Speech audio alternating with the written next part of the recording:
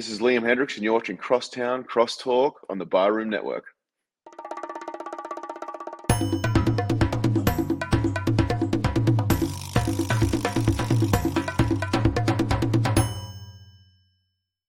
Some may find the following disturbing. Discretion is advised. Every summer in Chicago, the sunshine spotlights the city's spectacular skyline. Its luxurious lakeshore, marvelous monuments, and the over 200 neighborhoods in the city. And it also brings to light two of the greatest sports franchises in the world.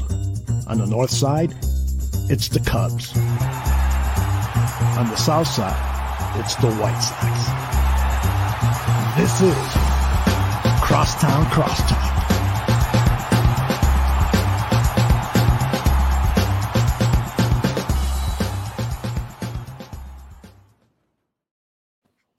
Hello and welcome to a very special Cinco de Mayo edition of Crosstown Crosstalk presented by the Barroom Network. My name is Vic Parisi, and as you can see, Joey Parisi not here again. So what am I going to do to celebrate Cinco de Mayo? I'm going to bring in a very, very, very special guest, someone that I am a huge fan of. Of course, I'm talking about video host, producer, writer for Fansided. He has the DeWindy City podcast. Of course, he has the Baseball Insiders podcast with Robert Murray, WGN Radio, NBC Sports Chicago, Mark Carman. Mark, what's up, Vinny? How's it going? Good to see you, bud. Thanks for having me. Of course, it's my pleasure to have you on. I'm like a huge fan of yours. I love having you on to this show, and I listen to Baseball Insiders. I love listening to you and Robert Murray talk about baseball. It's what I do. So I'm a big fan. I'm happy to have you on. Oh, I appreciate it, man. Thank you so much. And you're kicking ass as per always. And thank you, by the way, for all the social media support that you've thrown my way. So I very much appreciate it. Absolutely. So, of course, we're going to talk about baseball. The main show of the show is to talk about baseball. But I got to get your thoughts on a couple of things. First things first. Last week was the 2022 NFL Draft. The Chicago Bears were absent in the first round due to trading up in the 2021 draft to select Justin Fields. They didn't make their first pick until 39 of the second round. They kind of went against what people thought were their needs in the first two picks of the second round. I'm curious what your thoughts are on that. So I loved the Bears draft. I think that the media, and maybe myself included here, actually, I guess definitely myself included, wide receiver, fix the offensive line. Those are their needs. Bears had needs all over the field. Bears needed a quarterback. Bears needed a safety. Bears needed a good linebacker. I mean, it's kind of an underlining to me how bad of a job that Ryan Pace did. I mean, that cupboard is pretty damn bare. And hopefully the quarterback is good, but we'll find out, you know? So I get it. There wasn't a lot of support for Justin Fields last year. But look, 9 offensive linemen get taken in the first round, 8 wide receivers, not as many cornerbacks. You need a cornerback. You're shocked that Kyler Gordon's there at 39. You think he's going to step in and start right away? I don't see the problem here. It makes a lot of sense to me what they did. And then at 48, they weren't expecting Brisker to be there. Some people think this might be the best safety in the draft. So I have no problem with that. And then, okay, Velus, supposedly the Bears overdrafted him. Maybe they did. Maybe they didn't. Pretty interesting skill set. 4-3, gunner on special teams, punt returner, kick returner. Use him out of the backfield, use him in the flat, get Justin Fields perhaps some easy targets. I got no problem with that. I see how they're thinking. And then let's take a bunch of spins at some offensive linemen and a dude who just transitioned from wide receiver to linebacker who's got a high ceiling. The philosophy here is solid to me. I like what they did. Yeah, I agree with you completely. And Velus Jones Jr., I like the pick for one reason. I heard Ryan Poles, I'm sure you've heard it by this point too. He talked about how him and Justin watched lots of film on some of these wide receivers together. And Velus was on his short list of players that he believed he could work with. That means a lot to me. I don't know if that's something you consider big, but it kind of makes sense to me. Yeah, I don't know if he's quite earned that yet, Vinny. I mean, this is not Aaron Rodgers. This is, you had a bad rookie season. You flashed, you had your moments, but you had a very pedestrian rookie year. And listen, I get it. Bears fans are defending the living bejesus out of Justin Fields, and nobody wants to go down the path that he's not a good quarterback. That's fine. But I don't think that I'm sitting there. I think it's great they included him. Let's watch some tape. What do you think of this guy? But I don't think you need Justin Fields' quote approval on who you're drafting. I think getting his opinion, okay, I get it. Sure, he's he's the most important person on the roster. I agree with that. So let's have him. Let's build a bond. Let's sit down. Let's try to see things together. What do you see? What do I see? And this is what we're going to do.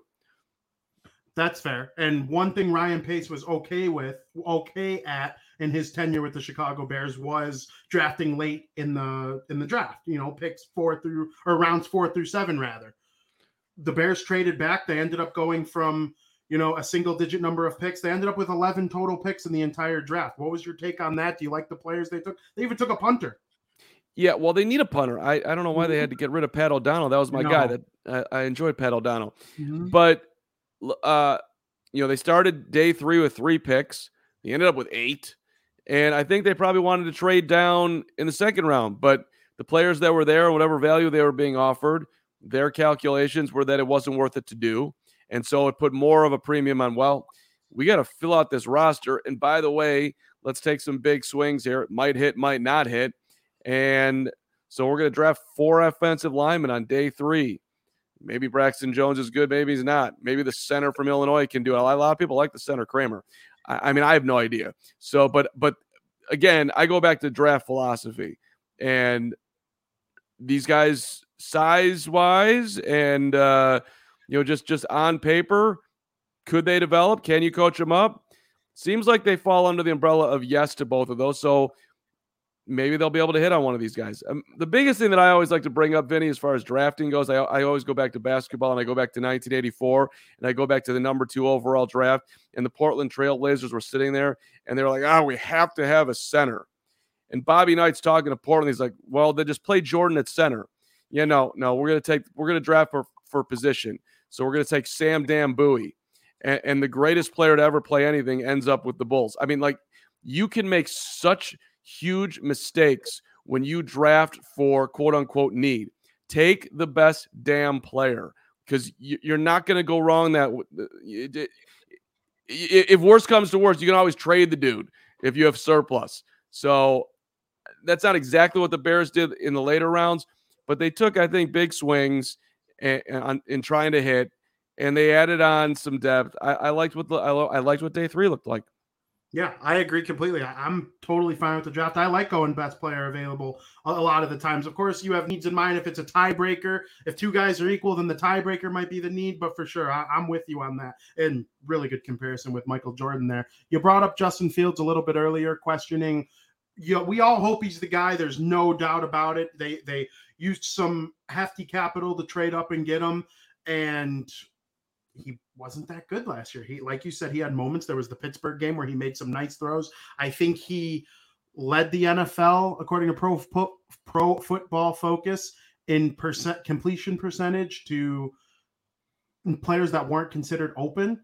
I know that's like a crazy stat, but to me, that tells you a little something about him. What do you think we're going to see in year 2?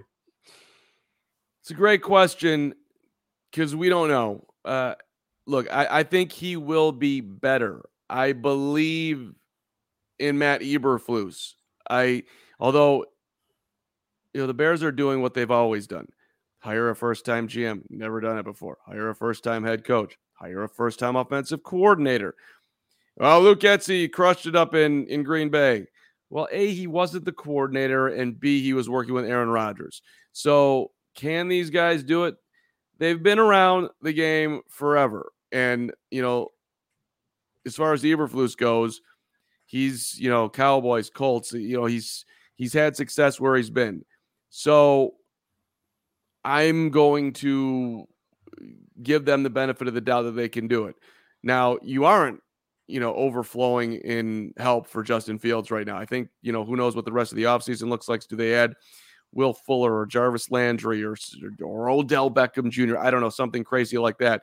Who gets released come training camp that somehow, some way fits on the Bears and the Bears can turn them into something. That all that's possible. Jakeem Grant was an interesting piece last year, and he wasn't around at this time. So, I don't want to be trading 6th round picks necessarily for a team that, listen, if Justin Fields plays great football next year and the Bears defense just isn't there yet, because who's rushing the quarterback? Can we really, I have a hard time believing that Robert Quinn's going to do, another 18 sack season here. And Khalil Mack wasn't great last year, but he had his, at least a couple of moments. They really haven't. I just don't know how this defense is going to function. Point being, if they lose a bunch of games 30-28, 35-33, and then they end up with a high pick next year and Fields has a great season, that'd be, to me, the ultimate win, because you're not ready to win. And so if you can get a top, call it 8 pick and add on to what they're building here, that would be sweet. So I'm in, steps forward, significant steps forward. Doesn't need to make the Pro Bowl, doesn't need to win a lot of games, but look comfortable by the middle of the season, I think would be a huge win for Justin Fields. So it's fair to say that in the first couple months of Ryan Poles as the Chicago Bears general manager, he's off on the right foot, in the opinion of Mark Carman? Yes, absolutely. There's a different vibe to me about the whole thing. Like, I don't know, Matt Nagy, to me, it always felt like we were dealing with just somebody who was trying to sell you something. And Eberflus has had a couple of comments that I've just, like, you should be a junior college coach head is flashing. He goes, well, it's really great with me and Ryan because, our offices are right next to each other. And if I got something, I can just pop out. I'm like, that sounds like something a high school coach would say. What the hell does it matter where your offices are? Like, what are you talking about? But that was just one comment, and okay, we can just let that go.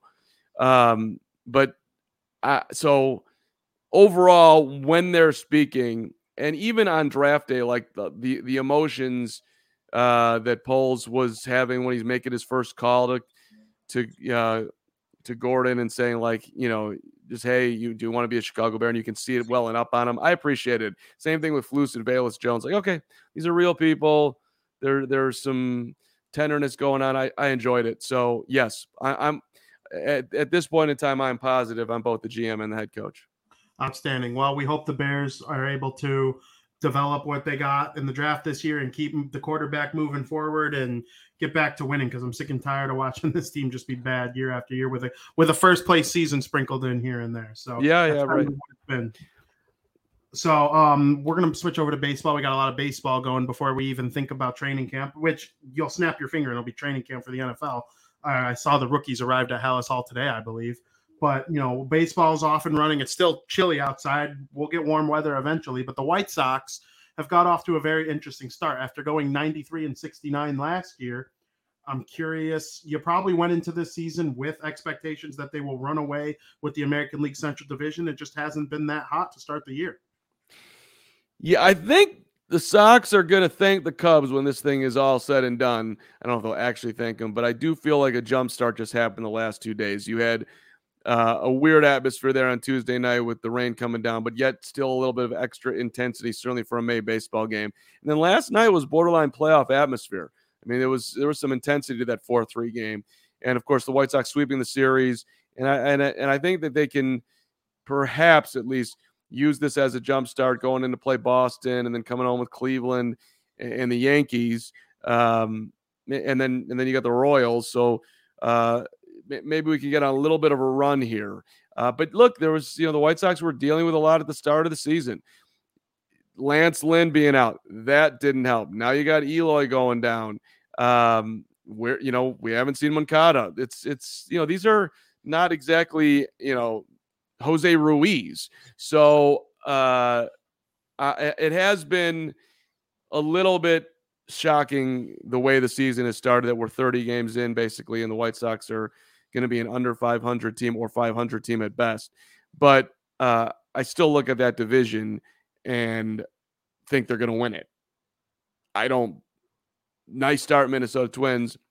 Byron Buxton, you're sweet when healthy, but he's played over 120 games once in his career. I do think Carlos Correa is going to get a whole lot hotter and start hitting the ball out of the ballpark, but I am still very optimistic on the White Sox. Absolutely. And you look at the Vegas lines, they're still the favorite in the American League Central, the highest World Series odds of any team there. The Twins they're a good team, but I agree. Byron Buxton, he's a game changer, MVP caliber talent, but I think he'll come down, and I think Correa will come up. So the White Sox got to take care of the Twins. There's the extra playoff team, but the pitching on this team, you brought up Lance Lynn. You combine him with Dylan Cease, who's been outstanding. Michael Kopech has an ERA under 1.2. Lucas Giolito's outstanding. He made 2 mistake pitches yesterday that were hit to Pluto, but outside of that, he had 10 strikeouts and looked really good so far. It's a really nice top 4, and then you're either running out Vincent Velasquez or Dallas Keuchel. The rotation's good, so I'm thought on the pitching total. Well, to me, the story of the early season is Kopech. This was, a guy that was in the bullpen last year. Now he's starting, and he's nails. I mean, 23 innings, 13 hits. He has walked a little bit more than you like, but he's striking out a guy an inning as well. So, and he looks healthy, right? So that in itself is enormous. It's not just you've just got a starter, but you look like you might have a top end starter, which is what we've all been wanting Michael Kopech to be. So that is a huge development. You put Lynn back in there. I think we all are seeing that the Dallas is at best a 5th starter at this point, or a swing guy, or a DFA candidate here. I mean, that's on the table because it's the last year of his contract, and there just wasn't a whole lot of room for error with Dallas. And when you're on that fine of a margin and things start to go just a little bit south, it's tough to compete in the big leagues. I don't think any of us saw it going this south this quick, but optimism for Dallas Keuchel wasn't exactly overflowing before the season too. So look, the White Sox can always add a starter. There'll be plenty available, and you don't have to add necessarily the top end. If Lynn comes back and he is that or close to that, and Lucas is there and Kopech, you're riding solid, man. And and Cease, it's real nice. So again, okay, when all the pieces start coming together here, it points to the White Sox getting on quite a run. Absolutely. Kopech walks up a little bit. I still think there have been 2 games in a row now where he pitched in less than ideal weather conditions, and he still has an ERA under 2.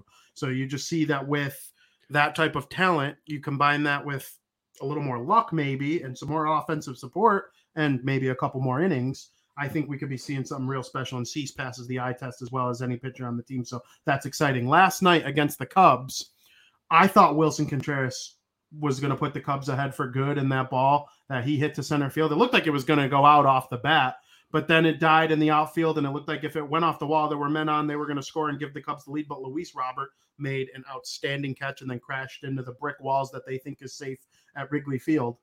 I'm curious to know what you think of Luis Robert. What do you think his ceiling is? Are you on that he can be an MVP caliber player bandwagon with the rest of White Sox Nation? I'm right there, man. Why would you take any chips off the Robert table? I would like to see, if I'm going to nitpick Luis, he always looks to me, at least at the start of games, like his body is just tired. He's like sort of lugging himself around. And I do wonder what that's all about. But listen, speed, power, just all around elite ability, the arm. There's just a lot. There's a million things to like here. Does swing early in the count, drives you nuts at times. But he also, has the benefit of playing every day with a guy like Jose Abreu, which you're going to learn some things about how to approach an at-bat, how to approach the game when you're around a vet like that. So I'm all in on what Luis is and what he's going to be. And he's part of an offense that you would think that when everybody's healthy is just scoring lots of runs. Tim Anderson, when healthy, they'll have Yohan Moncada and Eloy Jimenez back. Jose Abreu, Andrew Vaughn, Yasmani Grandal. I mean, the crew is outstanding, but they've been slow to start the season. They've played one game above 65-degree weather. I know a lot of people are using the weather as an excuse, but you've played baseball before, Mark. You know it's easier to play the game when you're feeling good out there and don't feel like crap. So what do you think of the offense in general? Yeah, the weather thing's always interesting. Well, when it warms up, the White Sox will the bats will come too. But I actually tend to think that's correct. It's just that that's going to be the case for most teams. Yeah. Look, I think the offense is going to be there. I don't know if you know in that whole soliloquy that you even mentioned Andrew Vaughn, who's now on the 10-day IL. But who don't you like? Okay, fine, you're not going to get a lot of production from second base right now, but and Grandal is having a slow start to the year. But every time that guy comes to the plate, I think he's going to do something. Maybe I'm an idiot, but that's I like his approach. I like a guy who takes pitches, and the power is still there. So, the Eloy thing is irritating, and you feel bad for him. But this goes to a take that I put out on the Baseball Insiders that you probably heard of anyway. Do not play hard. Hey, Eloy, it's okay. You hit a tapper down to third base. It's going to be a bang play at first. You can go 60% down the line, dude. You can be out by a step. I just want you in the lineup 150 times, not 80 times. So, and you have proven by karate kicking the left field wall or flying into the netting down the left field line or running down to first base, you're really not a durable guy. You don't fall into the how the hell did he not hurt himself there category. You fall in the I'm going to get hurt category. So and it's hard to teach that to someone, but I wish he would play more that way. But when he comes back, I expect him to hit because he's Eloy, super talented. Yeah, he had one of the most developed bats that I think a young player coming through the White Sox has ever had. So in his rookie year, when he hit 31 bombs, even getting hurt that year too, like you said, trying to karate chop a wall, that's always going to be the case with the guy. And every time a ball is hit to left field, I swear, I hold my breath. And then of course this year he gets hurt running to first. I forgot about hanging over the wall too. Let's my God. Yeah, it's just tough with this guy. But like you said, when he's in everybody says, oh, maybe it's time to start thinking about trading him. Then he's going to be with another team. Okay, let's trade him to the Diamondbacks so he can hit 40 for them. It's a crazy thought to me. I really hope he gets back and stays healthy. One last thing on the White Sox, Tony La Russa. Interesting lineups all season long. He just can't get enough of Leury Garcia. He loves the guy. The lineups are a little strange. Not throwing Kendall Graveman out there last night, even though he got through the seventh with just 6 pitches. I mean, what do you think? So I was a big fan of the hire. I did not think that Tony La Russa had forgotten baseball and or could not get up to speed. And last year basically worked out until the playoffs as far as him getting along with the guys about as well as it could. Right? I mean, you go back to why am I spacing on the DH who went 8 for 8 to start the season last year. Oh, and then Yermin Mercedes. And Tony calling him out, and then the locker room kind of coming together like, well, Tony's our old uncle, and we've got his back and all that type of stuff. But it is odd. Some of these things are odd. Pitching to Byron Buxton is odd. I didn't even like yesterday. Liam Hendriks, he got the job done in the night. You're throwing him 3 days in a row, and I know it wasn't a lot of pitches in day 1 and day 2, but it's May, man. Like, and that's your guy at the back end. I didn't love that either on a nitpick. So I thought that the White Sox were going to have an edge in the dugout with Tony, and I wouldn't say that right now.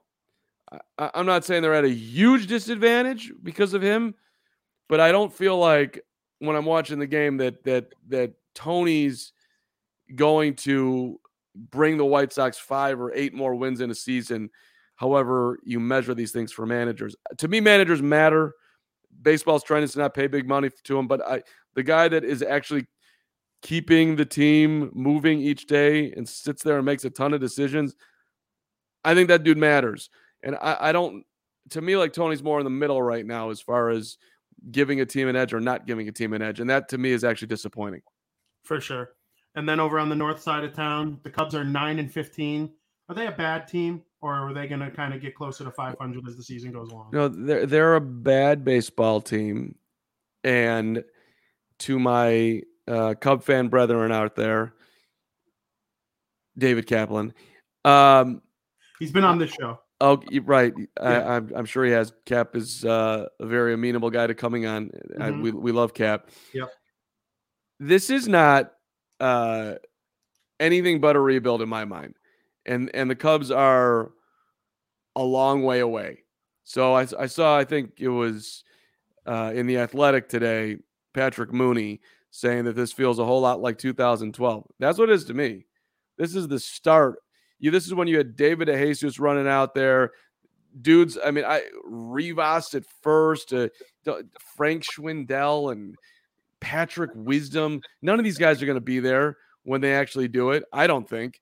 So, and I don't know what the hell is going on with Wilson Contreras. To me, it's very bizarre.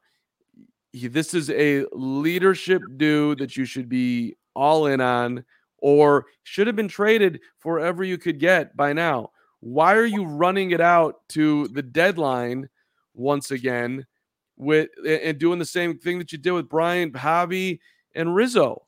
You got nothing. You apparently you made a great trade with Javi and got Pete Crow Armstrong, who's knocking it around at Myrtle Beach and is playing great baseball.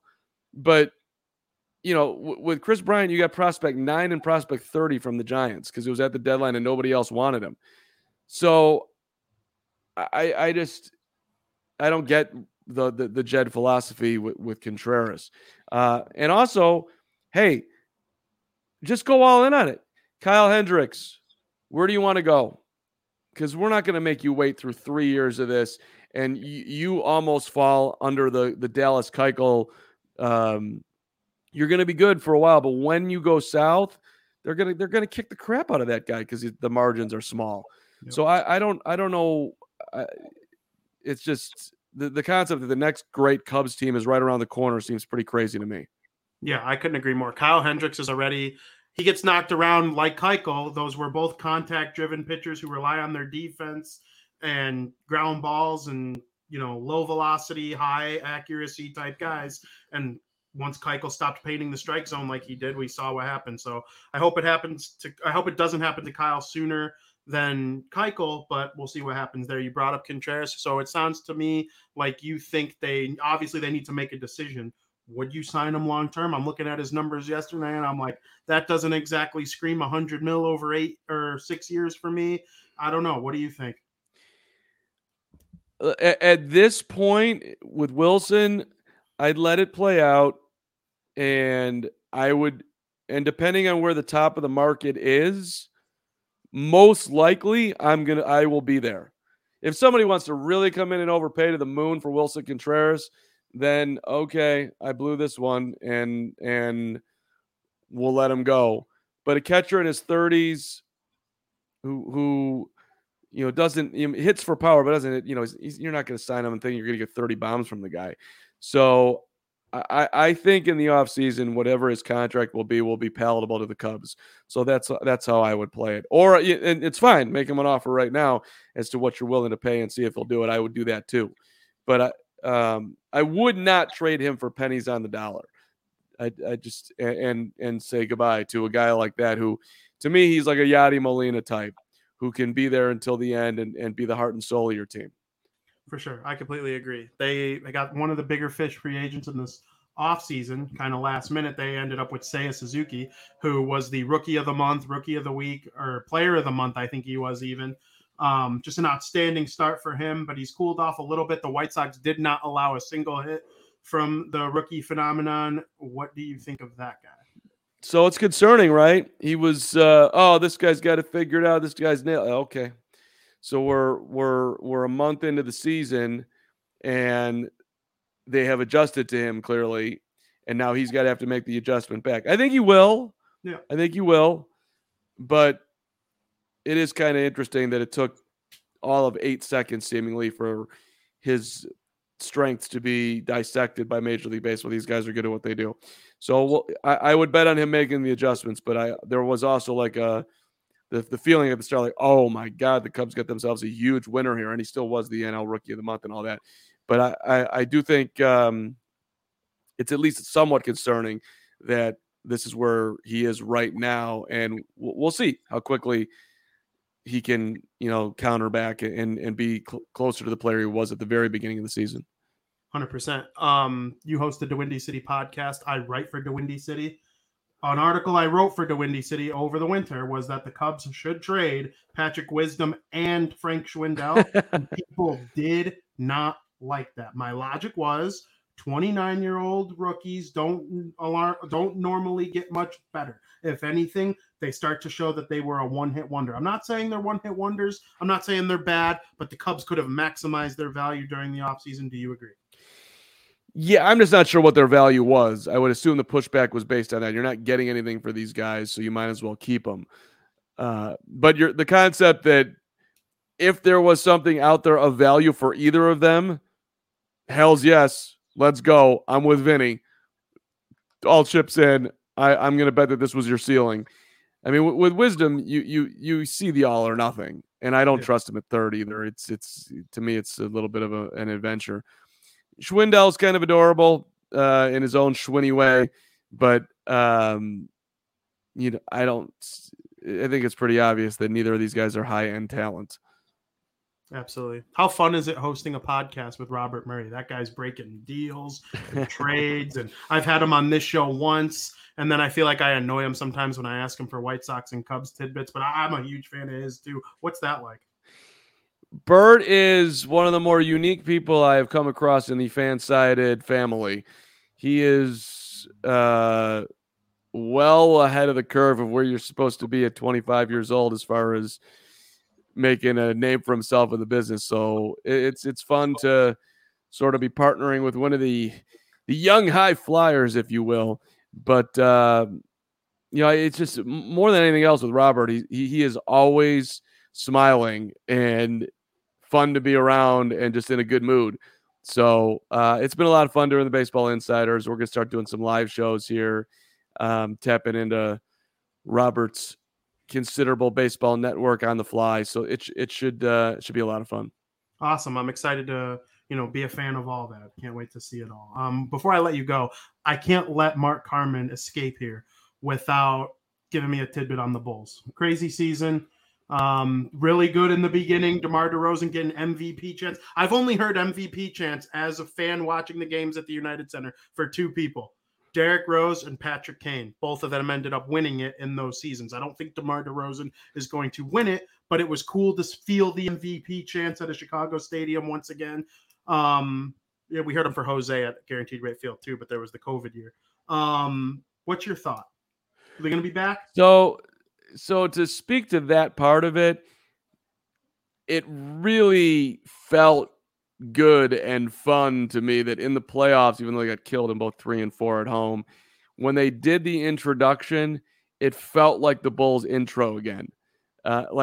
And DeMar, when they announced him first, which he should be last, but they announced him first, and it's like, oh, a really, really loud, passionate, fun, connected to the team United Center. We haven't had that since Derek, and I never thought that I would hear the intro mean anything to me after Michael, and then Derek came along and changed that, where it actually felt like the last name being called was sort of worthy of that Jordan slot. And DeMar, I would obviously Michael is Michael, so that's always going to be number 1 there, but Derek was a great number 2, and to me, DeMar's a good 3. And back in the Rose days, like just hearing Noah's name was a ton of fun. But to your question, Vinny, I think the Bulls are super fun next year. Billy Donovan, after Game 5, has already talked about it's going to be hard for us to duplicate what we did this year because we kind of got off to a great start and sort of cut the league by surprise, and now we have a little bit more of a target that we're a good team and people will scheme for us. That's all true, but assuming that Lonzo Ball and Zach both get healthy and Zach's back and they've played together for a year, you add in the 18th pick in the draft or whatever they acquire for that pick and a veteran's exception, 1 more year together, Caruso back healthy, Ayo a year better. probably trading Kobe White. Maybe you get an interesting piece. Or you keep Kobe White because you couldn't get anything for him. I think he'll be a year better. I don't hate Kobe White like everybody else does. I'm not saying he's any great player, but dude can shoot. So at least on a good day. So I think the Bulls are going to be a ton of fun next year. I don't think they could end up being at the bottom of the conference, but I still think it's a fun year. Bottom of the conference being bottom of the playoff round, 6, 7, 8. East is loaded, man. Miami is good. Milwaukee is good. Boston is good. Philly, next year should be good. The Nets are going to be tough next year, I would think. I don't know what the hell is going to happen with Ben Simmons, but assuming that even without him, Kyrie and KD for a whole year, I mean, the East is tough. So I don't expect them to crack any of those teams I named, but I think they'll be a fun team. Absolutely, and I'm looking forward to it very much. I'm not, the basketball is my fourth sport, but this year I will say it took a leap forward. There was a large gap between the top three in basketball. I had so much fun this year, and I know I'm a bandwagoner, and I'm trying to expand my knowledge. I understood everything you said, so that's a step in the right direction. So I know you got a lot going on.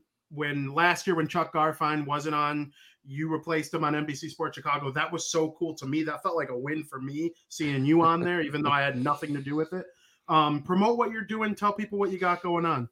Yeah, that's the plan. I think I'll be jumping in for Chuck at some point here whenever Chuck decides he wants to take a day off. Last year, I didn't know that would be happening at this time. This year, I kind of do.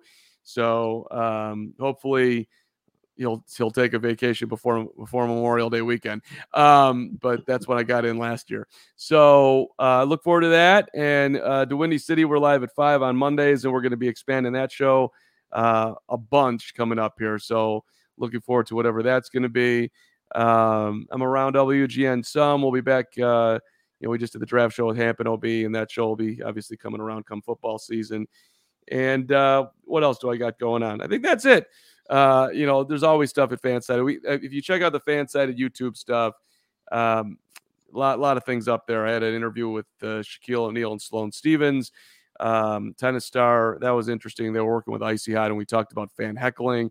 Sloane's has been sent terrible things when she's lost matches, and Shaq actually talked about when he was in high school down in Texas, stuff that went on, and even at LSU, kind of in relation to what happened this year with Kyrie and Russell Westbrook. Like, it was just bizarre to me that Russell Westbrook cares that people are calling him Westbrick. Like, who that dude?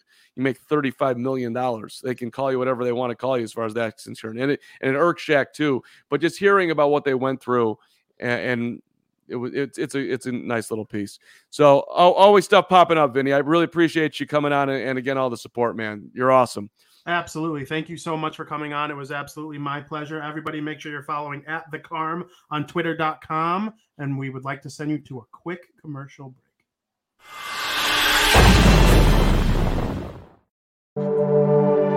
Zim, Joe, Vinny, and Gonzo. Join these White Sox fanatics every Monday night for the South Burbs Hitmen. You're going to be treated to great guests, top analysis, smart debates. South Burbs Hitmen with Zim, Joe, Benny, and Gonzo, only on the Barroom Network.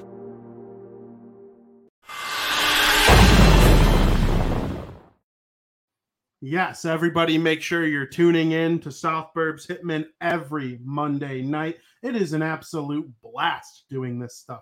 I mean, we're talking White Sox on Monday. We're talking hockey on Wednesday. And then we got all baseball all day here on Crosstown Crosstalk every Thursday at 2 p.m. I can't thank Mark Carman enough.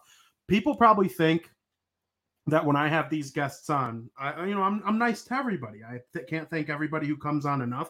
But when it comes to someone like Mark Carman, it's honestly like I'm really excited to have that guy on the show because of what he's done for Fansided, which I currently work for, and seeing the stuff he does with NBC Sports Chicago and WGN, and having the podcast with Robert Murray. It's just all stuff that resonates with me. So it was my pleasure to have him on. Thank you, Mark, very, very much. I thought all the answers on the NBA, NFL, and MLB were very, very thoughtful, and I can't thank him enough for his time. So thank you, Mark. Yesterday, the Chicago White Sox completed the sweep over the Chicago Cubs. That was obviously good for me. I'm a White Sox fan. I like the White Sox. They beat the Cubs 4-3. It was a tough game. The Cubs played them well. I think the Cubs are always going to play the White Sox well. especially when the White Sox are good and the Cubs are bad, because I think it's reverse roles when it was the other way. The White Sox kind of took care of the Cubs a little bit sometimes when they played them in the Crosstown Classic, when the Cubs were a National League pennant contender. It's always a good series. And I do remember a long time ago, Hawk Harrelson had like a little segment when the White Sox played the Cubs. I think it was Hawk Harrelson, about how whoever got the better of the other in that series went on to do some pretty good things in that season. There was a year where the Cubs beat the White Sox and they were like 5 games out of first. And after sweeping the White Sox, they went on and won the NL Central Division. I believe they took it from the Cardinals. I would have to go back and look at all the facts and what year it was. But there was a year, all the years, the Crosstown Classic really helps influence where these teams go. So it was good to see the White Sox after a slow start to the season. They were 9-13 going into the series, and so were the Cubs. And now the Cubs are 9-15, and the White Sox are 11-13. Which record would you rather have? Well, the White Sox got a long way to go. I mean, if the season ended today, they would not be in the playoffs, even with the expanded playoffs. But they're only a couple games behind the Minnesota Twins, who are off to a blistering start in the American League Central Division. I think if the White Sox can really play well against Boston, they're going to be outpitched in terms of matchups on paper going into the series. I believe they will see Nathan Eovaldi. Michael Wacha's got an under 2 ERA for Boston. I'm not sure who else is going to be on the mound for them. Their bullpen, they blow a lot of games. Their offense is usually spectacular. I mean, they got Rafael Devers, J.D. Martinez, as me and Joey would call him, Jumbo Dong Martinez. Who else? Oh, Xander Bogaerts. I mean, this team is just loaded with outstanding players offensively, and they haven't hit the ball that well so far this season. And the White Sox have to be a team that keep them down for one more series, and then they could go off. I don't care what happens beyond that. And then, that's at Fenway Park. They'll return home and play against the Cleveland Guardians at Guaranteed Rate Field. It'll be the Guardians' first ever trip with that namesake to Chicago. So I'm very much looking forward to that. I'm not looking forward to seeing Jose Ramirez step into Guaranteed Rate Field batter's box. That guy always torches them. And then you got one of the best teams in the American League, the New York Yankees, coming to Guaranteed Rate Field. That we'll have a show in between now and then to talk about the Yankee series, though. So I'll expect a lot of Yankees flair on next week's Bar Network's Crosstown Crosstalk. I'm very excited about the Yankee series. I'll probably be at the Saturday game. So excited to see the Yankees roll into town. That's always fun. They do come to the north side this year too, which is, I think it'll only be their 5th time ever visiting Wrigley Field in 120 years, which is definitely interesting. If you have a chance to go see the Yankees at Wrigley Field, you can see the Yankees at Guaranteed Rate Field every year, but it's going to be fun to see. So the Cubs, I don't know. Mark thinks they're a bad team. I think they're a bad team. I would get rid of Wilson Contreras. I would. A lot of people would say no. I used to say no. Now I say yes. This team's not going anywhere while Wilson Contreras is smashing baseballs with his bat. They're not. Frank Schwindel and Patrick Wisdom are not the answer. You don't have 30-year-old rookies be the answer. And by the time Ed Howard, Brennan Davis, Braylon Marquez, Peter Crow Armstrong, all these guys that the Cubs have in their really nice minor league system, they're not going to be ready by the time Wilson Contreras is exiting his prime. They're just not. You got to look at the White Sox. You want to be a good team, look at or the old Cubs back in the day. They traded Jeff Samardzija. All the good players that they had on their team back then, the few that there were in the 2010, 2011, they let them go. The White Sox did the same thing. Chris Sale, gone. Adam Eaton, gone. Jose Quintana, gone. Melky Cabrera, gone. The only one they kept was Jose Abreu. And the loyalty paid off there, but I think it's a little bit different of a story with that. That's just kind of where I stand on the whole thing. So it's going to be interesting to see how the rest of this baseball season goes. If there's anything that I can beg baseball fans to keep an eye on right now, kind of veering away from the Chicago scene, it is the National League West. Me and Joey talked about this division on this show pretty much weekly last year. We almost had like a weekly segment where we talked about the NL West and what was going on there. I mean, you got 4 teams in that division that are pretty fun to watch. I'm talking about the Los Angeles Dodgers, the San Francisco Giants, the San Diego Padres, and the Colorado Rockies. The Arizona Diamondbacks, no, not that great. But, I'm excited to watch that division going forward. The White Sox play them this year. That's a wrinkle in their schedule. They don't play against those teams very often. I can't remember the last time. It had to be like 3 or 4 years ago. I know it's every 3 years, but like I think COVID threw a wrench in there. It just feels like a long time since they've played the Padres and the Dodgers. So I'm very much looking forward to that. And then the Cubs, they got the Dodgers this weekend. You know, the Dodgers, they're relentless, man. You watch them and they don't necessarily blow your mind with how good they are, but then you look at their roster and it's like you got Bellinger and Betts and Freddie Freeman and Max Muncy, you know, Trey Turner, Justin Turner, their pitching staff, Urias and Walker Buehler and Clayton Kershaw. It's unbelievable. They got MVPs and Cy Young candidates all over the place over there in LA. So I'm very much looking forward to seeing how they match up against the Cubs this weekend at Wrigley Field. It's going to be a lot of fun. Tonight, in terms of baseball, both the White Sox and the Cubs are off. Kind of surprising they played on Tuesday knowing that they were both off today, but it is what it is. The White Sox got that series win. They're both headed to opposite sides. Well, no, the Cubs are staying home and the White Sox are going to the East Coast, play Boston, as I mentioned. So it's going to be fun. Make sure you're tuning into all of that. Also, I know tonight a lot of comic book fans are going to be checking out Doctor Strange Multiverse of Madness. We'll be there. Ain't no different on that front for us. I know I'm waiting for Joey to call me as soon as this show's over. We're going to head over to the movie theater and, you know, catch the flick. And we're very excited to talk to you about it on Wednesday's Bar Down Talking Hockey. And, of course, the Stanley Cup playoffs are going strong. Everybody send at Joey Parisi a note on Twitter and just say I'm sorry.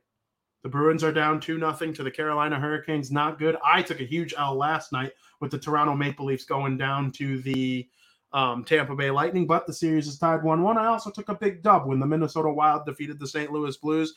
That show is going to get rowdy as the playoff season goes along here. I mean, the hockey show, I could scream at Joey and Frankie each for hours on that show. I mean, they're just both so dumb, and I'm so dumb too.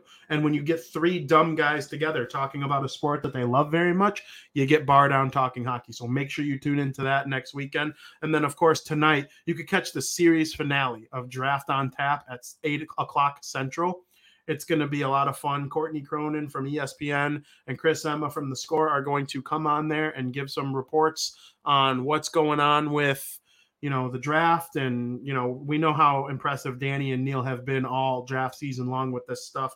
I'm a huge fan of their analysis. They were on this show talking draft last week. So it's going to be a lot of fun. I'm very much looking forward to it. And of course, as we mentioned in the commercial, and right now, third time's a charm. South Burbs Hitmen Monday night. We'll talk about the White Sox series with Boston. Very much looking forward to that. So that's our show. And, you know, I'm very excited about how this went. Mark Carman was an outstanding guest. If you're just tuning in now, you could catch in on Spotify, Apple, watch the pre-recordings on Facebook, YouTube, Twitch, all of it. I'm very happy to be a part of this with all of you. It's been a great start to the baseball season in terms of content and fun. The White Sox need to get their asses in gear.